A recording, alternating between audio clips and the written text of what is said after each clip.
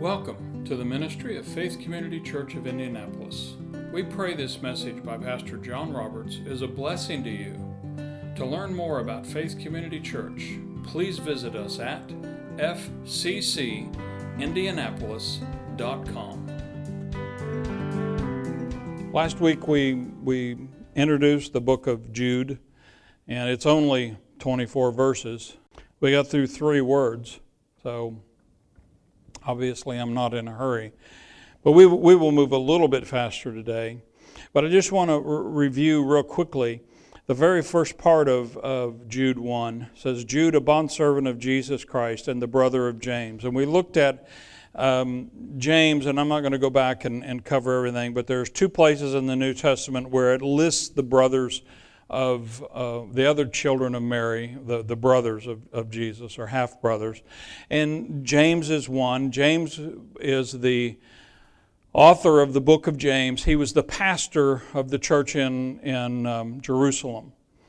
And Judas is the other brother that's listed in that genealogy. And this is Jude. Judas is the Hebrew name. Jude is the Greek form of that. But the big thing that we looked at last week was Jude, and I said this earlier, Jude grew up with Jesus. Now, Jude obviously was younger than Jesus. Jesus was the firstborn. We don't know exactly how many years there were between them, but he at least saw Jesus living in his house. He saw him get up, eat, work, do all of the things that normal people do. And so Jude knew Jesus after the flesh, the same way the disciples knew Jesus after the flesh. In fact, this is a little side thought, and it's my opinion, and like all opinions, opinions are like noses. Everybody has them, and they look really good until you get up real close, and then they start, the closer you examine them, the worse they look. So this opinion is kind of like that. I really do believe that one of the reasons that God called Paul to write, nearly 2/3 of the New Testament was because Paul never knew Jesus as a man. He was introduced to Jesus after the resurrection.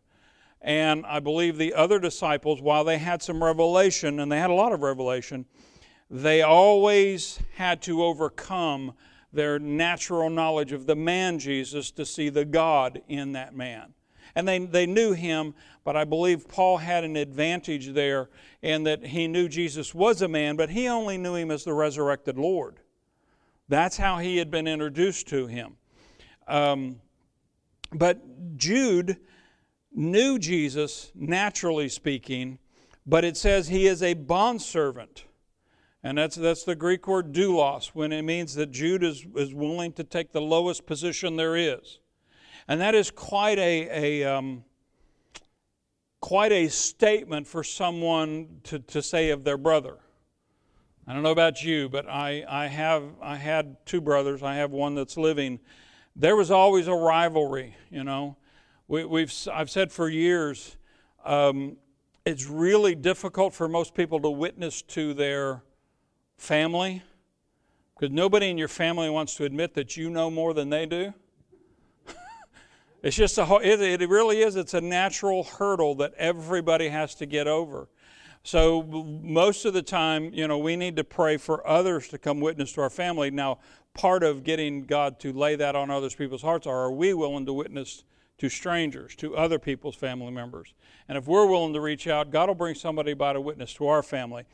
But Jude had this, but once he saw Jesus as the resurrected Lord, in fact, I'm going to go to Romans. This is in Romans chapter 1, verse 1 through 4. This is Paul, very similar language to Jude. It says, Paul, a bondservant of Jesus Christ. This is the same word, doulos. He's totally surrendered. Called to be an apostle, separated to the gospel of God.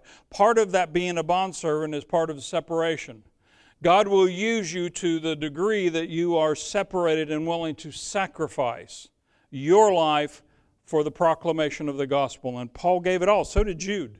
You have to keep in mind, other than the Apostle John, all of the apostles died unnatural deaths. They were crucified. They were martyred physically. Peter was crucified upside down. These men paid a price for following Jesus. But it says let's start over, verse 1. Paul, a bondservant of Jesus Christ, called to be an apostle, separated to the gospel of God, which he promised before, meaning in the Old Testament, through his prophets in the Holy Scriptures, concerning his Son, Jesus Christ our Lord, who was born of the seed of David according to the flesh. He was a man. He was an heir of David. But verse 4 says, and declared to be the Son of God with power, according to the Spirit of holiness, by the resurrection from the dead. It was the resurrection that said Jesus was a man, but this proves he was God. And I emphasize that because I've heard most of my adult life from the denominations that I studied after, it was the miracles of Jesus that proved that Jesus was the Son of God. No, it was not.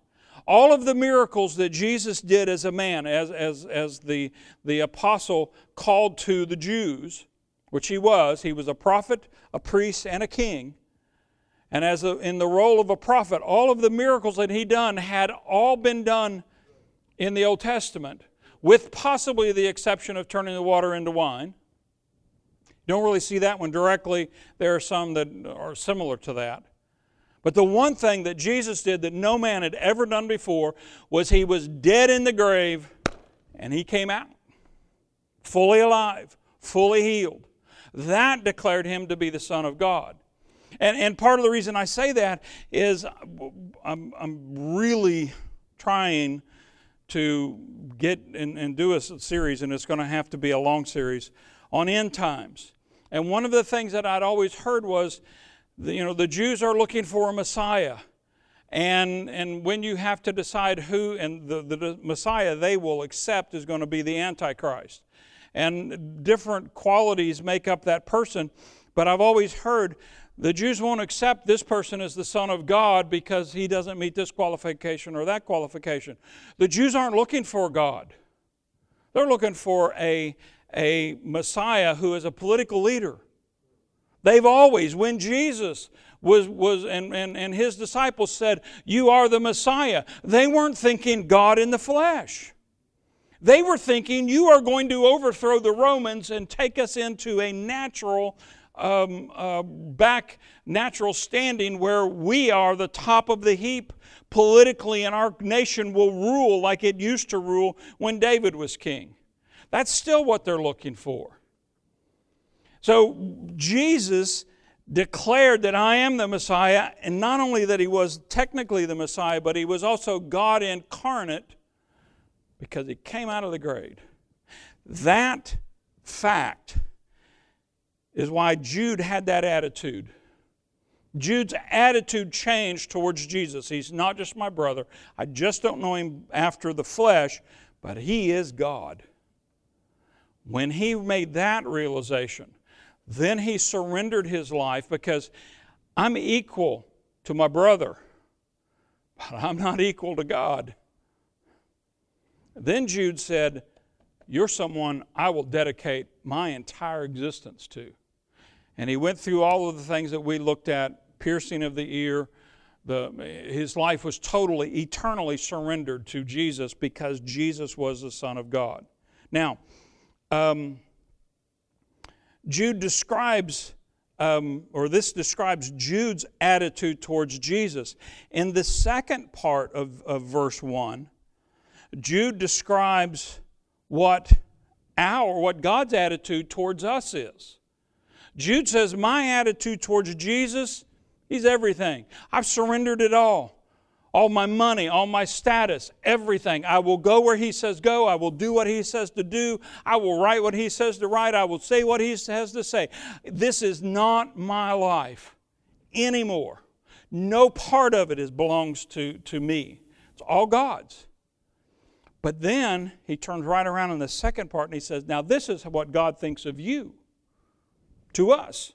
to people, to humans that have turned their life over to Him. He says, to those who are called, sanctified by God the Father, and preserved in Jesus Christ. Now, I'm going to get a little bit technical here, and that's a teacher in me. I can't help it. And believe me, when I start trying to teach a little bit about the Greek language, I am no Greek scholar. Not even close. But sometimes some things are pretty obvious. The very first term that Jude uses here, he says, to those who are called. So the subject, who we're talking about, are those. Us. He's talking about us.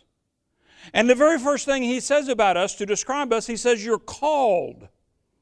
Now, if you remember, it's been many, many, many months ago, we looked at Romans 8 in the Message. It says that in the process of time that God called us by name. I love the way the Message says that. He called us, every one of us, individually. But when this word here for called literally means to invite someone to something, to select them or to appoint them. And it's an adjective that modifies those or describes who those are. We have been invited into the kingdom. We have been invited into a relationship with Him. I look at this and I think of a man proposing to his wife. That's the kind of called. You call them by name. You say, I want to join with you. God has approached us and said, look, I did all of this. I went to the cross. First of all, I came and I became one with this cell, a single cell. That just blows your mind, does mine. And I lived for 9 months inside my mother as a natural being, growing to the point where I could be born. Went through all of the natural childbirth. I grew up, submitted to my parents in their house, learned a trade, did everything that natural boys do, with the exception that he never sinned. But he did natural activities. He ate. He went to the bathroom. He slept when he got tired. He got up. He went to the synagogue. He learned the Scriptures naturally. You know, he was the second person of the Godhead, but Galatians says that he set all of the privileges, meaning as God he was omniscient, all-knowing, but as the man Jesus, he set that aside and he learned things naturally. To the point where when he was 12 years old, he just amazed the Pharisees, the teachers of the law in the temple. He learned well. And he did everything as God taught him or spoke to him. He was motivated by God's Word inwardly or through the written Word, through the Old Testament. When he read all of the Messianic Scriptures in the Old Testament, he recognized himself right away. That's me. That's talking about me.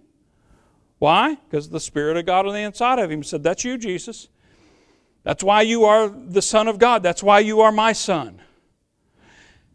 And then he turns around and he gives us that same call.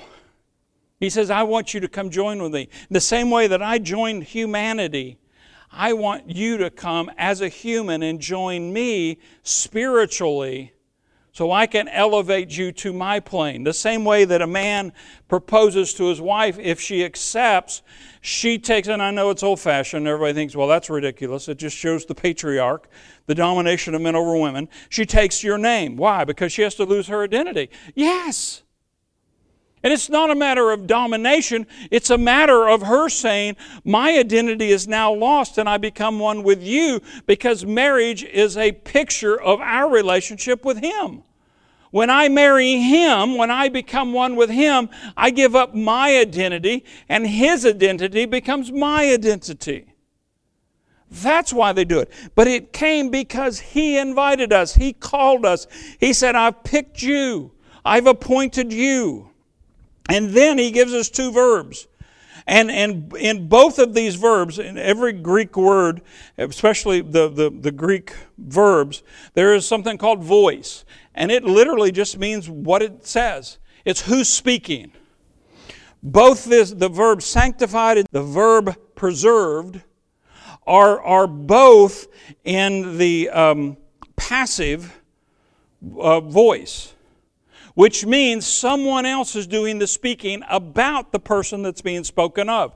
So it's us that is being spoken of, but it's not us doing the speaking.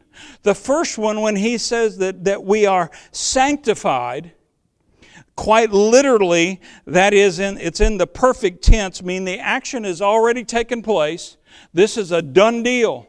It's happened in the past, and it's accomplished. It's an effective. It's not only completed in a specific point, but it has a permanence to it. But it's so permanent in its effect that while the action took place here, the ramifications keep going and going and going. Again, much like marriage. There is one ceremony. You get married, bang, done. But it has repercussions for your entire life. That's what this sanctification means. God has called us, invited us, but then the Father sanctified us. The Father said, I have set you apart, and I declare, the Father of the universe, I have declared that you are holy. You are set apart. It's much like in the Old Testament when they made the vessels, the golden vessels that were going to be used in the temple worship. Those were sanctified. They were set apart. You didn't use those vessels for anything except temple worship. And they were holy to the priests. Now, when the Babylonians came in, they took all that gold and they took it back to Babylon. And years after Nebuchadnezzar had conquered, one of his descendants, one of the next rulers, decided, hey, we're having a party here.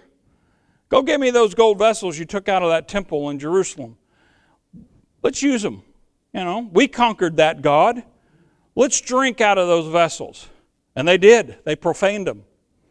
And that very night, God wrote on the wall with His finger, wrote a message out on the wall of the hall where they were partying. And the king said, who can interpret this? Because it wasn't in a language they understood.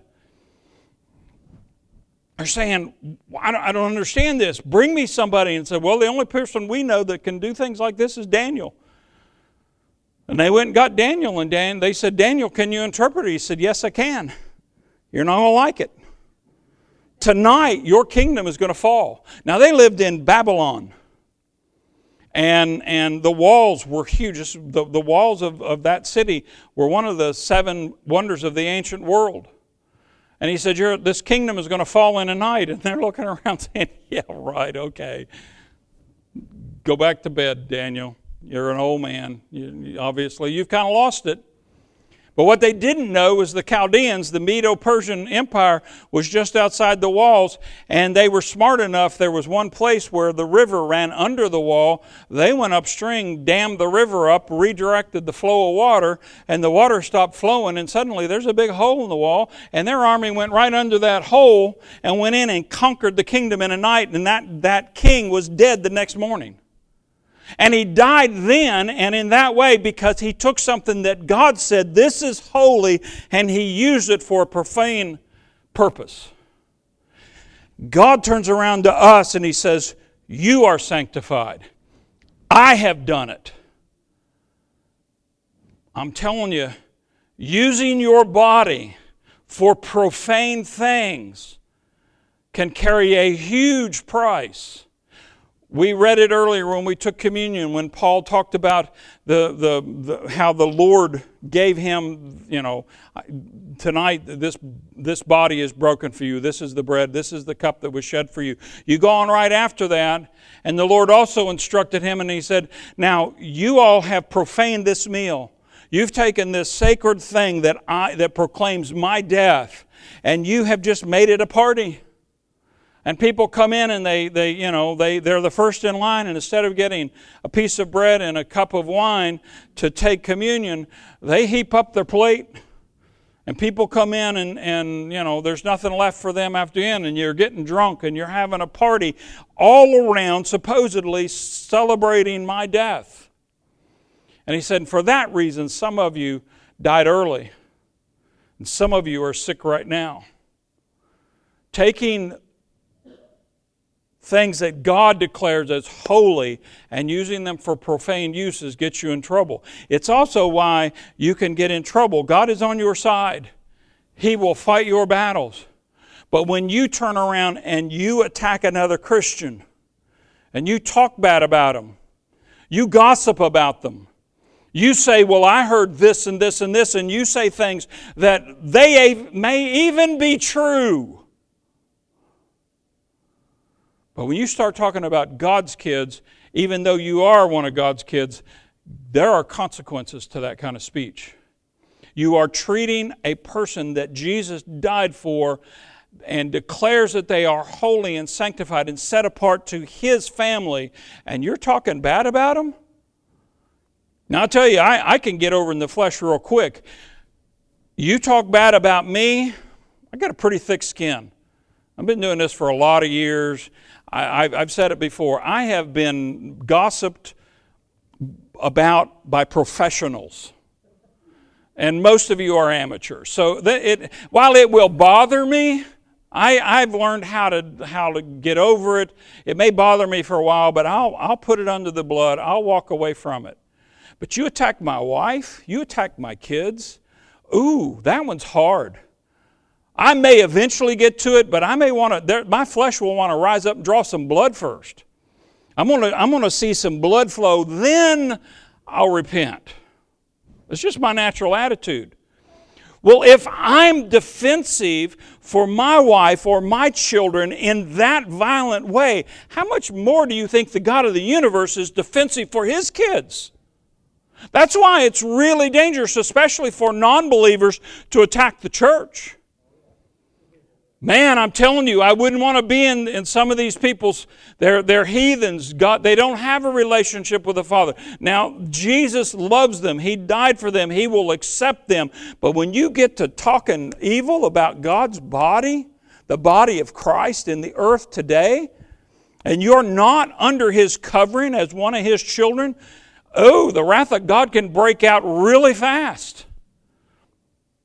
But it can also break out against other Christians if you're going to complain and attack and badmouth them. That's why Paul says we should not have this kind of speech. We should not be doing this. We should be building one another up. Overlooking love covers a multitude of sins. It doesn't gossip about the sins. Our mindset has to be restoration and forgiveness. No matter what happens. Let God take care of the rest. Amen? But that's God the Father's attitude towards us. He says, I called you, I have set you apart. You are as holy, you are more holy to me than those golden vessels. I mean, they're just a piece of metal. But God said, I'm going to take this kingdom and kill this guy because he used a piece of metal in a way that I said don't do that. The next one, though, he says, we are preserved. We are preserved, I lost my verse, in Jesus Christ. And I have had it said, and doesn't bother me, but I've had people tell me, well, you believe that once saved, always saved. Well, not really. But I do believe that you don't need, if part of your mindset is I have to keep a really short list with God, because I sure wouldn't want the rapture to happen and I've got sins out there that I haven't confessed and I'm not going to make it to heaven. You don't understand the preserving power of Jesus Christ. He is your brother. He is your God. But you are one with Him, and being one with Him, it means that word preserved means to keep, to guard. It's one of the commandments that Jesus gave to Adam and Eve. Here is your garden. I want you to till it. In other words, work it, grow some stuff, but I also want you to keep it. Keep it means guard it. There are enemies out there. You guard this place from the enemies. Then Satan walked in and they mistook the enemy for a friend. And we're all paying the price for that. How much more is God going to guard us and keep us? And say, well, let me just be blunt. Like I've never done that before. There is a way out of your salvation. You can get in by faith, and if you are very mature, and children can't do this, and I'm talking about spiritual children, not natural children. And believe me, I've met a lot of spiritual children. A person who is mature in the faith has seen the works of God, knows that this is all real, and for some stupid reason they say, I don't want to do this anymore. I prefer hell and Satan. They can choose to activate their faith and walk away from God. It's possible. And I know I've had people say, well, that would never happen. Really? Satan did it. Lucifer knew God intimately. He was a praise and worship leader of heaven. And he said, nope, I'm bigger than you are. People can do that, but that is the only way out of the kingdom. It has to be a faith decision that you make in an informed way. Now, the analogy I give that, I've had my children when they were young, when they were really little, you'd do something, they'd get mad at you, and they'd look at you and say, I hate you. You know, I did what every parent did. I picked them up by the seat of their pants, threw them out the door, and said, you're gone. You're out of my family. Go starve. Left them. No, if I did that, the police would come put handcuffs on me. And yet there are people that think that if you sin and you haven't confessed it, God will throw you out of the kingdom. In fact, you're out of the kingdom. I remember Matt, my son-in-law, we were comparing notes one day. In my church, in the tradition I grew up in, it was once saved, always saved. So when you got under conviction in a service, you didn't go get born again, but you went down and rededicated your life. And I've testified how effective that was in my life. Not at all. But in his tradition, growing up in the church he grew up, he said, I got born again hundreds of times as a teenager. You'd have a thought, and he's a boy, he's a teenage boy, so I don't have to describe the thoughts teenage boys have. There's a lot of them. You had that thought, well, you just sinned. So you've lost your salvation. You got to go down the front and get saved again. And he said, I got saved hundreds, maybe thousands of times as a teenager. Until finally he realized this is foolish.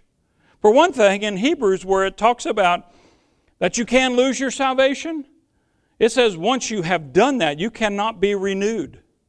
You cannot be renewed. Ever.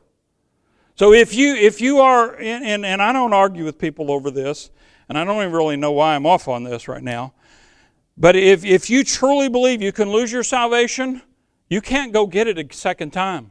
There's only one bite at that apple.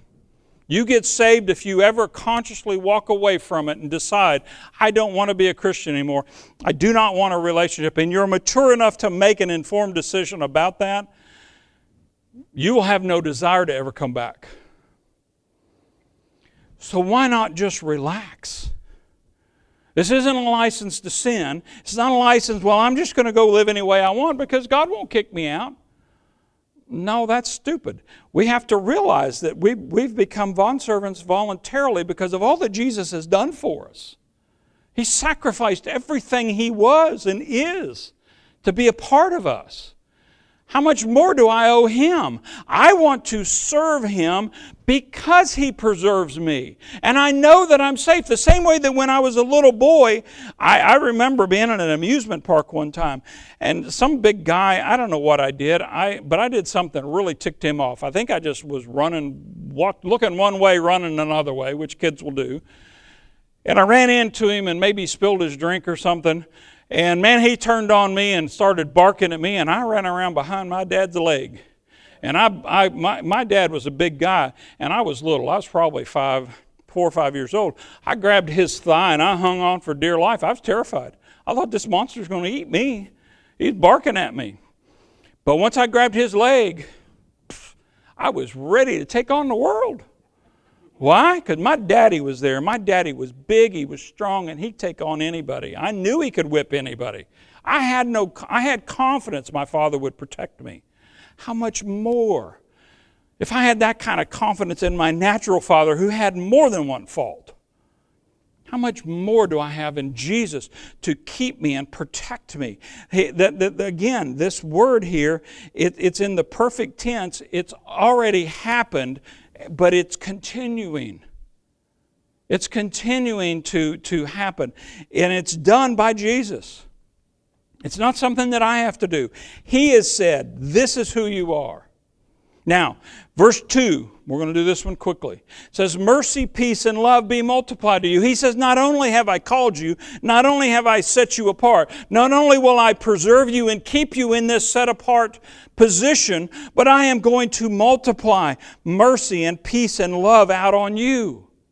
And my first thought there was, well, multiplied, I'm not a mathematician, but I do know a little bit of math, and multiplication is better than addition.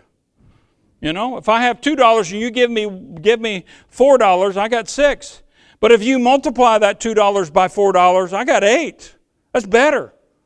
I'm not a rocket scientist, but I do know that 6 is more money than 8, or 8 is more money than 6. See, I'm not really good at math.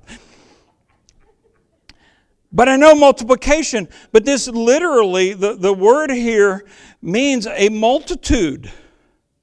It's a single action that took place in the past again, but it's an effective action. It's a successful action. And it's God doing it to us.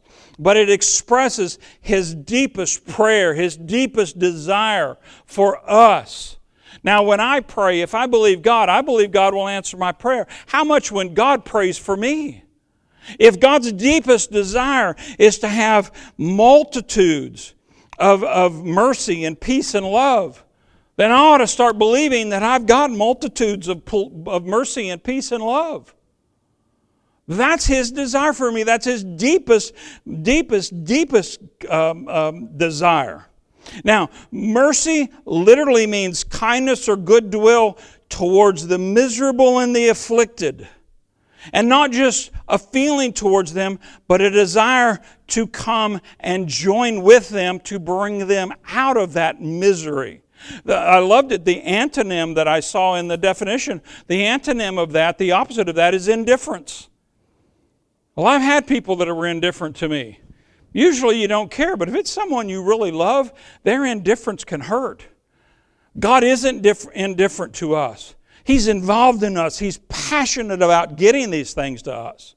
The word peace there literally stands in for the Hebrew word shalom, which the literal meaning of shalom means nothing missing, nothing broken.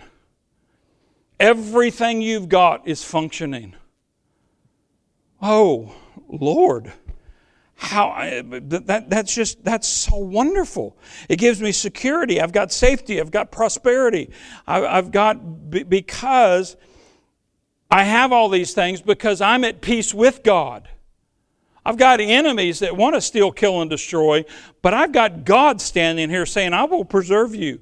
I've set you apart, and I'm blessing you to the point where all of your stuff none of it will be missing, and all of it will work. But I do have to believe for it, at least some. And then the last one is the love. This is agape. There are like 5 different Greek terms for love. There's agape, which is a God kind of love. There's philos, which is brotherly love. There's eros, which we get the word erotic. It's a physical love. And I don't remember the other 2 off the top of my head. But this is agape love. This is a form of love that is self-sacrificing. It gives and it gives and it gives, expecting nothing in return. That's God's kind of love towards us. That's why I've said before, people will say a lot, if I'd have been the only one to ever accept Jesus, He still would have gone to the cross for me. Well, that is true. But what is even more true is if no one had ever accepted the sacrifice that Jesus did on the cross, He still would have gone to the cross. Because agape love gives, expecting nothing in return. He doesn't demand that we get saved, but He calls us, offers us that salvation. And that salvation at its most basic part, is a proposal of marriage. Everything I have is yours. But everything that you have is mine. We now have a joint checking account. I like that. My checking account's pretty rough looking. God's checking account, man, it's sweet. I mean, how would you feel right now if Bill Gates said, I just put your name on the signature line of my account. Here's a checkbook. Anything you write, as long as you don't exceed my checking account, it's going to be honored at the bank.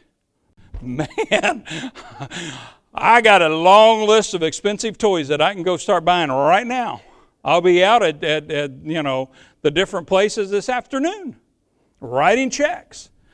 Well, God's bank account makes Bill Gates' look like nothing. I mean, he owns the entire universe, and he said, it's all yours. It's all yours because you are one with me. I made myself a bondservant, but I did it because you called me, you sanctified me, you preserved me. You are pouring out mercy and peace and love greater than I can ever contain. Now, if that doesn't call us to action, you're immovable. You just are. I have to say, if our response to knowing that God has done that isn't, God, I just want to surrender my life to you, then you really don't believe it.